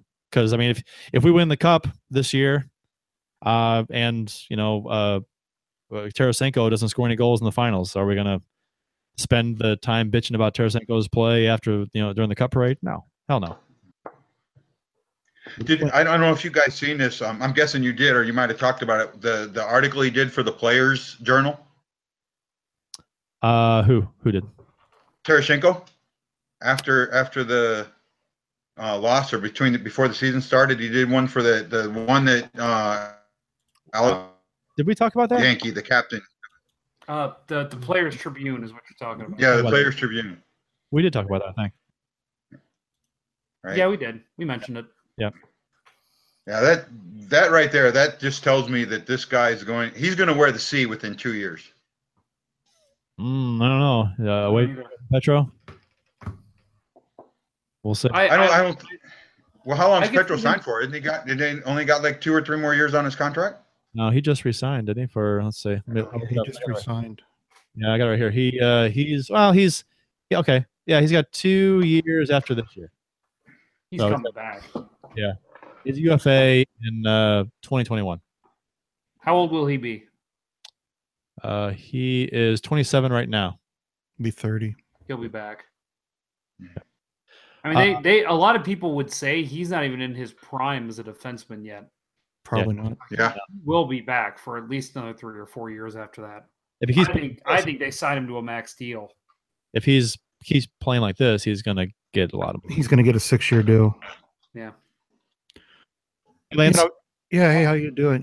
Getting to the point about these people that like to complain, and I'm not normally too hard on them because a lot of these people are used to the Blues having issues. They just haven't learned to enjoy the Blues. And, in my podcast, I've brought out things, but I'm not negative about it. I'm like you guys. I think that, this team is very good. Are they going to continue this streak? I think if they continue to play this well, they will. I think eventually that penalty kill and power play is going to come back to haunt them if they don't get better. And of course, we'd all like to see them cut down on those goals in the third period. But this is a good team. I think they're going to contend for that first spot in the Central and the Western Conference, regardless of what the rest of the NHL thinks. And these Blues fans that just love to be negative against Jake Allen and love to be negative against everything, I think they're the type of people, and we all know them, guys, they're the type of people that they want at the end of the season to say, I told you so. And that's what they live for. And we're always going to have those type of people. I had a discussion on Twitter with a gentleman, in quotes, about Steen. And Steen's not scoring any goals. So what? They don't need him to right now. Yeah. It's not a – so anyway. Not to bring it up again, but yeah. So everyone. And you're right, Lance. It is a thing where somebody wants to say, "I told you so," and because everybody else is 80% of the people or 90% of the people, whatever, in the group or the chat or whatever it is, they're all excited and raw this and raw that we're winning, and you got to have the asshole come in and try and throw a wet blanket on everything just to be a jerk. Whether his point is valid or not, it's just like, we're winning. So it's, don't be a dick. Yeah, go ahead and bring out some deficiencies, but don't act like this team is, 12th in the league right now and they're the Arizona Coyotes. I mean, come on. And I think. Go ahead. Sorry, I think that's my point. That, hey, do you really see what's going on? You can bring the negative out all you want, but do you see what's going on? We have a team that I haven't seen in I'd say since the early 90s that's playing for each other, that has more than one line, that has a defense that cares. They have a goalie that I don't call him elite, but he's dang close to it. I mean, we have a team that can win the cup, and we haven't had that. We have not had that since Hull and Oates.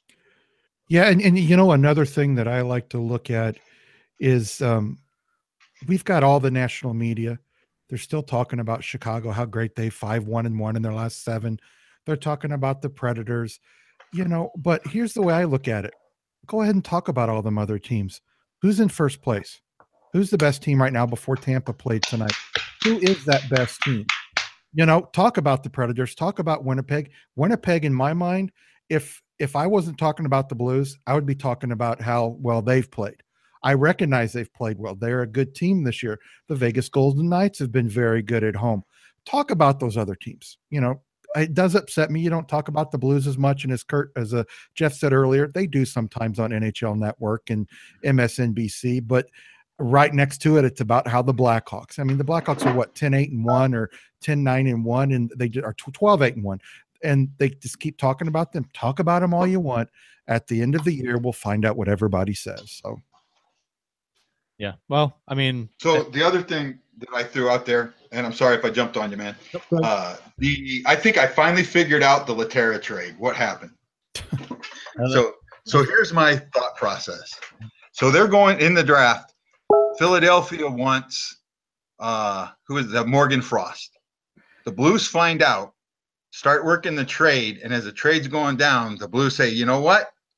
We're going to take Morgan Frost if you don't take Yuri Laterra, so he's part of the deal. Well, here's what I like to think, and I was telling this the other day. I tend to lay there in bed at night and I think about stupid stuff. Most of us do at night. And I'm pretending to be Ron Hextall, and I'm laying in bed and I'm going, who could we get? Braden Shin's really not fitting within our team. That Yuri Laterra guy, I really like him, and I think I could get a first-round pick in Yuri Laterra. I'm going to really steal Yuri Laterra from the Blues. And I wake up thinking, is that how it happened? Because I don't see how Ron Hextall could have, with a mind at all, look at Laterra and see him as an asset. I don't understand it. I don't care now, but it still baffles me now and again. And it's funny. I've been reading. I watched the Flyers, the feeds, and all their comments and their writers, and they all still think, and I've seen it recently, that Braden Shin's not a good player. He was a cancer in the locker room. He didn't fit in with their system, and they're glad they got Yuri Laterra, which tells me deep down inside they're thinking, holy shit, we shouldn't have gotten rid of Braden Shin. We'd be better off than we are now, and now we're stuck with Laterra, so we've got to make him look good. Here's what we got to do. We need to get a Flyers fan on for next show, or a Flyers a podcaster or something, blogger, whatever, and ask him. Not somebody linked to the organization. Somebody independent. I can get you a media member. You want to do that? Somebody that will speak his mind and not suck ass to the Flyers. Yeah, he would. I know him. Let's do it, because I want to talk about. It'd be nice to talk about this, because you hear that people talking about Shen is not a good player, or but even if Shen wasn't a good player, I want to hear their thoughts on Laterra and his lack of production and playing time and what they got in return. They're gonna say draft picks, is what they wanted. So, but you know what, Kurt? Here's the thing about it: you get a first-round draft pick or any kind of draft pick; those are crapshoots. You don't know what you're gonna get, and I mean, you could draft a guy in the first round and he never plays in the NHL. You could draft a guy in the fifth round and he could score 25 goals a year. The picks, or you could draft a guy in the eighth round and he becomes a Hall of Famer. Brett Hull. The people that the picks they got was a first round pick this season. Yep. Okay. They got this one, and they have a conditional for 2018 first round. The way they're playing now, it's going to be a crappy pick. I mean, not a crappy pick, but it would be a lower first round pick. So yeah, it'll be an upper 20s pick. No, they get our pick. They get our conditional pick, I think. Yeah, it'll be an upper 20. If the Blues win the Stanley Cup, they're going to get the 32nd pick or whatever. Yeah. So it won't be a high pick. It'll be a first rounder, but not a high pick. Maybe, hopefully, as long as they keep playing where they're playing. Did Bill leave us? He's not at his desk. Yeah, he had to go see a man about a horse. So in fair disclosure, I have to admit, and you guys, I mean, I'm surprised I haven't been called out on this. I originally didn't like that trade. Remember, really? I told you guys that the first time I was on. Yeah, I remember that. I was celebrating literally. I celebrated like it was a goal scored in a game.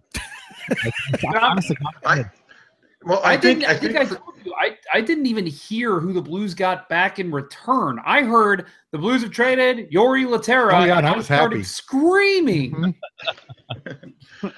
Hey, I would have been think for happy. me it wasn't. Go ahead. It was the combination, the fact that, because I think I found out about it I found out about it, and then the next thing I find out is that they traded Reeves. So the combination of the two is where I didn't feel comfortable. But yeah, I admit, Schenn, yeah, he fits in perfect. He's that blue collar guy that we've needed for a long time. I mean, you can't argue a 6th in the league in scoring, really. No, you can't. Pretty much 1, 2, 3, and plus minus. It's just so much better than I could hope for. If you would have told me that we would have traded Laterra for an elite center that turns out to be elite center, Yeah, top 10 in scoring, it's like whatever. For about the same salary, like $400K difference. No. In all honesty, guys, I think we all can say this and be 100% sure. I'm not calling Braden Schenn Adam Oates because he's not. But is he not the best center we've had since Adam Oates? I agree. Short sample size. Yeah, it's a small sample. Yeah, it's a short sample size, but so far, if he keeps at this, somewhat of this pace, it's because Turgeon, was Craig Janney. Turgeon was a 100-point guy. Yeah, he was okay. Yeah, I like Turgeon, but I put Turge up there. I'd say if you want to make that argument, I'd say best center since Turgeon. Yeah, I would agree with that then, Jeff. Turgeon a 100-point guy? I think he was. Yeah, I thought he was too. Not with the Blues, but he was. The Canadians he was. Yeah, but the Canadians I want to say his. I'm going to guess this. I'm not looking. His highest point total with the Blues, 84 points. 87, I bet. 82. 82. Jeff was closer. But you both went over. I know my early 2000s Blues. Let me tell you. Price is Right rule is you both lose. You went over. We lost. That's true. Hey, Kurt. Yep. Can I throw back to 2 weeks ago? I had sent a tweet, and I guess you read it, but the way I was tweeting it, I kind of screwed it up a little bit. Okay. I was talking about, and see if I can remember it here. I didn't like that Mike Yo originally got hired as the coach in waiting. Yep. That I thought that it was going to mess the team up a little bit, and I was partially right because it did mess the team up. However, once they made the switch, he something happened within the team. I guess maybe they were thin of Hitchcock, but I got to meet Yo in Vegas. Got to talk to him for a couple of minutes, and wow, I think that he's got an ideal of what he wants his team to be, and they're starting to take his identity. I hope I'm right. I don't know how anybody could question anything that Yo's done here. I mean, he's getting results, and that's all that matters. The team has been fantastic, best record in the NHL since he's taken over. So no complaints whatsoever, unless you're one of those crabby ass social media dwellers that wants to find the negative in something. Wouldn't that be the pot calling the kettle black, huh? Yeah. Here's my thing, Kurt, and I kind of went off on the Blues after the season last year. I didn't want Hitchcock back because I just thought he had kind of lost the team in the previous season at times, not all the time, but at times. And if you're going to hire Coach Mike in, think of how the Blues are very good right now, but think of that extra 6-7 months Coach Mike would have had with the Blues, and we may have gotten a better playoff position. And I think that kind of put the Blues back a little bit, a couple steps back when they had him come in and the coach in waiting. But like you said, he's come in, he's done what he needs to do, has the best record in the NHL. But I think that was kind of done wrong also. So I would agree with Guy there. But, you can't complain. I hear people in Minnesota calling the Blues the Fighting Yows for some reason. And because the Blues aren't a fighting team, but they're calling them the Fighting Yows. And it's kind of funny to me because look where the Wild are, and then now look where the Blues are. Yeah, no, I don't think a lot of people like we talked about this a lot. We were uncomfortable with the whole coach and winning thing too. It was kind of weird. I don't think anybody liked it, but I mean, it was what it was, and it turns out that Hitchcock came back, one too many years at least. Bill's opinion, like 4 years too. You know what? Go ahead. But no, but I was just saying that that's I mean I don't know. I'm fine with how things are now. And last year the Blues finished strong and had a better playoff run than most thought. So Sure. Yeah, I'm happy with how things are right now. However, they didn't go the way we thought they should have maybe last season, coaching wise. Whatever. Did you guys hear what they did during the Timu Solani and the Paul Correa thing in Anaheim? Did you hear what they did? They showed Solani's number retired, and the guy gets out there and is talking to him, and he goes, that number 8 jersey looks really lonely. And then it showed half the screen up on the jumbotron up there, and people started cheering, thinking they were going to retire Correa's number, and the guy let him hanging for like 2-3 minutes, and then he said, "But that's for another time and not tonight." And the people are like, "Oh, oh that's cold." Well, it turns out that Correa said it's up to him. The Ducks have told him it's up to him. And he says he doesn't want his number retired until any number that's going to be retired from their Stanley Cup winning team. Well, that could be a long time. And who are they going to really retire from that Stanley Cup winning team? Pronger? I don't know. I mean, well, it doesn't take. You don't have to play for a team for a long time to have retired. Who played 1 year for them that year? Because Ray Bork's retired in Colorado. That's true. I just said Ray Bork in Colorado 1 year, which is a joke, by the way. To retire. Big joke. I know. So what? Brad May, he came on that year, right? Why don't they retire Brad May's number?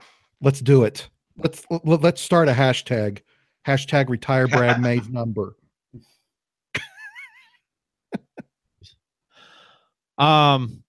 So we got the next game. Well, not the next game. Next game is tomorrow. But Hockey Fights Cancer Night is on Friday, December 1st. And Ari, who passed away a couple weeks ago, her parents are set to drop the ceremonial puck at that game, and I will actually be at that game. So if anybody, as will I. Yeah. So if anybody besides Ponder, because I don't want to talk to you, wants to say hi or buy me a beer or whatever, shoot me a tweet or something, we should hang out, Jeff. No, you literally just said anyone but Ponder. So why would I? This on? My phone? Sorry. Maybe we'll see. Maybe I'll sit behind you and throw popcorn at you. Yeah. You can sit behind me and yell at Chris Pronger like the good old days what fans used to do. I go yeah. And just some idiot jerk behind me. He's like, "Oh, Pronger sucks." Hit him. Well, hey, there is a chance that I might get to be in St. Louis for the round 2 of the playoffs. Oh, cool. Well, hopefully late April. Hopefully they'll still be around then. Round 2 is our thing. That's where the hiccup is. Getting past round 2. Well, it was getting past round 1 for a while. But no, the Hockey Fights Cancer Night is pretty important to all of us, and it's going to be very emotional given the events of Ari in the past month. So good night if anyone's going to be there. I'm sure it's going to be a festive yet very upsetting time. The last time I did Hockey Fights Cancer Night was when my dad was in the hospital getting his bone marrow transplant. So I was very emotional that night. Hopefully the same thing doesn't happen to me on Friday. We talked about this last show, I believe it was. Everybody knows somebody who was affected. If it wasn't themselves affected by it, it was everyone has known somebody that has been affected by cancer. So it's a nice gesture by the NHL and the Blues. So because cancer, until you have it. My wife's mother died when my wife was 16 of breast cancer. My wife was diagnosed in December of 2014 with breast cancer, went through surgery after surgery, chemo, radiation. It affects the whole family. It doesn't just affect the cancer victim, which it affects the worst, but it's a very uncertain time for a family. So, Jeff, I know what you were going through, and it's just tough, and it's nice to see the NHL step forward and do things that they've been doing to help it and bring some things out so people can give money to some good charities. Yeah, they do it. The NHL as a whole does a great job with it. That's one of the things their PR people do a great, great job at. Yep. It's pretty much a month-long thing, isn't it? Yeah, well, it was all of October, but they moved it for whatever reason this year to November. Mm-hmm. November. And some of the games are bleeding, as you can see, into December too. So it's extending it, which is a good thing. Sure. So I got a new piece of blues memorabilia that I think you guys might like. I was able to get Dan O'Neill's book and got him to sign it for me before they sent it to me. Oh, cool. Very cool. Neat. Cool. Yeah. So I'm excited about it. I have it in a prominent place so I can look at it from time to time. Very cool. You'll what's the I mean, I know you guys got me in the memorabilia area, but I'll take what I can get. Well, mine's still in boxes yet. I gotta put it up. Still from moving in. A little Chris Pronger, Edmonton Oiler. There you go. Broke a stick over someone's shins. Yeah, it is a broken stick. I broke it in my move. But I was not about to throw it away. Oh, hell no. Looks like He's good without a shanking. stick anyway. He's shanking someone. He's shanking somebody. That's right. Shiving somebody. Yeah. Do you guys want to do a little blue social media fails before we hang it up? Oh yeah. So we found this one at one of our favorite. Do we have music? We have music ready for this? No music for this. We can't do music because it's gonna the way it's set up here at CAV that goes with the music. So That's a I'll shame. put that in later in post production. Oh, okay. Which I will now edit this out in post production. But Post production. Blues social media fails brought to you by nobody. So Yes, we need a sponsor for this. Brought to you by the Drop Podcast. There you go. Great. Their slogan is "Listen to them after Let's Go Blues Radio."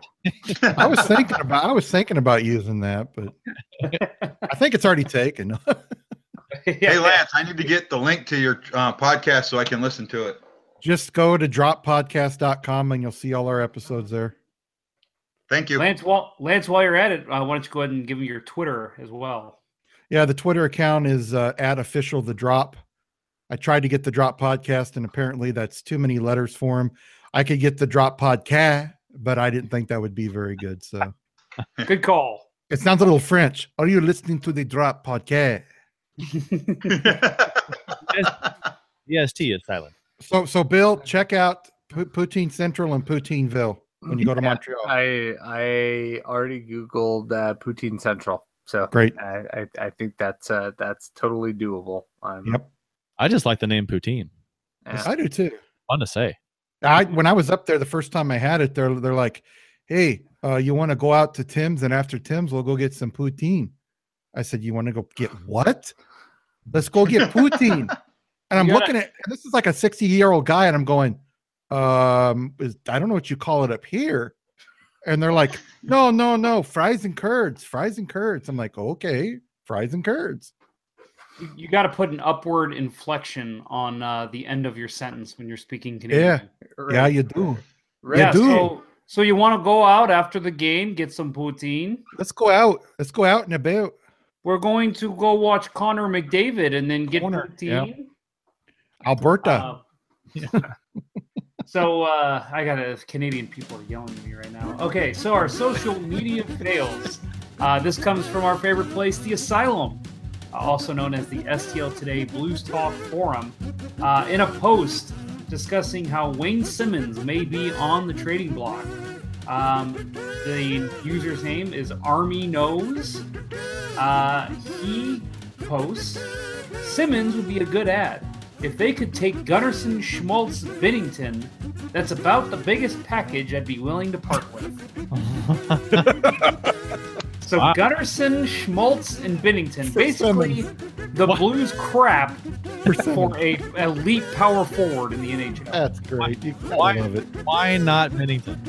Why not Binnington? Why not? This is clearly an EA Sports NHL 18 turned off the GM Raider feature kind of trade. It reminds me of when in the old games, like the Sega and Super Nintendo ones, like NHL 95, how you could just go through to make the trade and then you could overrule it. I feel like this would be like, oh, this guy's a 74, this guy's a 75, this is a 74, I can get an 84 for that. What? Overruled? No, I'm overwriting. C, thank you. Yep. Yeah, that's a good one. Wayne Simmons for a bag of crap. That is, I don't. Well, we got Shen for a piece of crap. I mean, you never know. I guess. was thinking the exact same thing. But that bag of crap did put an awful good hit on Reeves when Reeves was trying to knock him over. I'm not a big Laterra fan, but I've got to give the big guy credit. That's one thing he did do. But they got it was. You guys got to look that up if you didn't see it. He just stood tall and put Reeves flat. The look on Reeves the look on Reeves' face afterwards was like, "Holy hell, was that Laterra?" I mean, Reeves targeted Laterra, and Laterra stood flat, put him flat, and not only did he put him flat, he knocked him a good 6 to 8 feet back. Mm-hmm. Agreed, Lance? Yeah, he knocked him pretty much back, and he really didn't have to move and knock him that much further. He just stood his ground and barely pushed, and Reeves went flying back. And if you focus in, and which I've downloaded the video and focused in, the look on Reeves' face is like, "Oh man, I'm not living this down." Yori Laterra just knocked me down. So the next up for the Blues they're at home against the Ducks on Wednesday, and then the Kings come to town, like we said, on Friday for the Hockey Fights Cancer Night. Our next show will maybe be December 6th, Wednesday next week. I know Bill will be in Montreal. So I'm sorry, I think you meant to say Montreal. Montreal. I'm not Montreal. Canadian. I'm Midwestern. It's Montreal. It's the Les Habitants. It's Montreal. He's going to Montreal. Montreal. The Les Habs. Montreal, Canada. Canada. No. You're pronouncing it wrong. It's Montreal, Quebec, Canada. Whatever. Hey, Bill, you know what you should do for the jersey? If you have an older Blues jersey that you don't care about and a Montreal jersey, do that where they sewed the two together, half and half. Jersey? No. I have morals. You're a podcaster. No, you don't. He's not a fence guy. I have my share of Blues jerseys and Habs jerseys, but I just couldn't bring myself to do that. Bill, Jeff and I may do a show on Wednesday. We haven't talked about it yet, but if we do, maybe we'll have to talk about Bill's trip via his tweets and images and whatever. Hey, who knows? I will probably be available to do a show. If it's Wednesday nights, I can make myself available at least for half an hour. So. Cool. Maybe we'll do that. Well, and if he doesn't have access to the internet, we could always do a call too. That's true. I think they have the internet in Canada. Do they? I think so. I don't know. I'm staying at this luxury French hotel called the Marriott Chateau Champlain. Marion. That sounds gay. Chateau Champlain. It's just a Marriott, guys. I've been there. Don't worry about it. Okay. All right. It's not bad, but it's a Marriott. With the mixer now, we can just patch in with the phone line. So yeah. Je vois les habitants. You got to say that to people. I'm sorry, but it's 20 cents a minute. Yep. All from Canada. Yes, it is. So I've got to use the interwebs. And I must warn you, if you get online on your phone, you will be paying a buttload of money. They don't know what unlimited packages are up there. Yeah. I've done this research and I have it in writing from my carrier. I don't have to do anything. Good. Bill, all that you have to say to people up there is j'aime voyer les habitants. Oui, j'aime voyer les habitants. J'aime les habitants. J'aime les habitants. J'aime Poutine. J'aime Molson. Je m'appelle. I was going to use your nickname you didn't like. Yeah, no, let's not. I'm not gonna go there. Have any of you guys ever done the Western Canada swing? Calgary, Edmonton, Vancouver?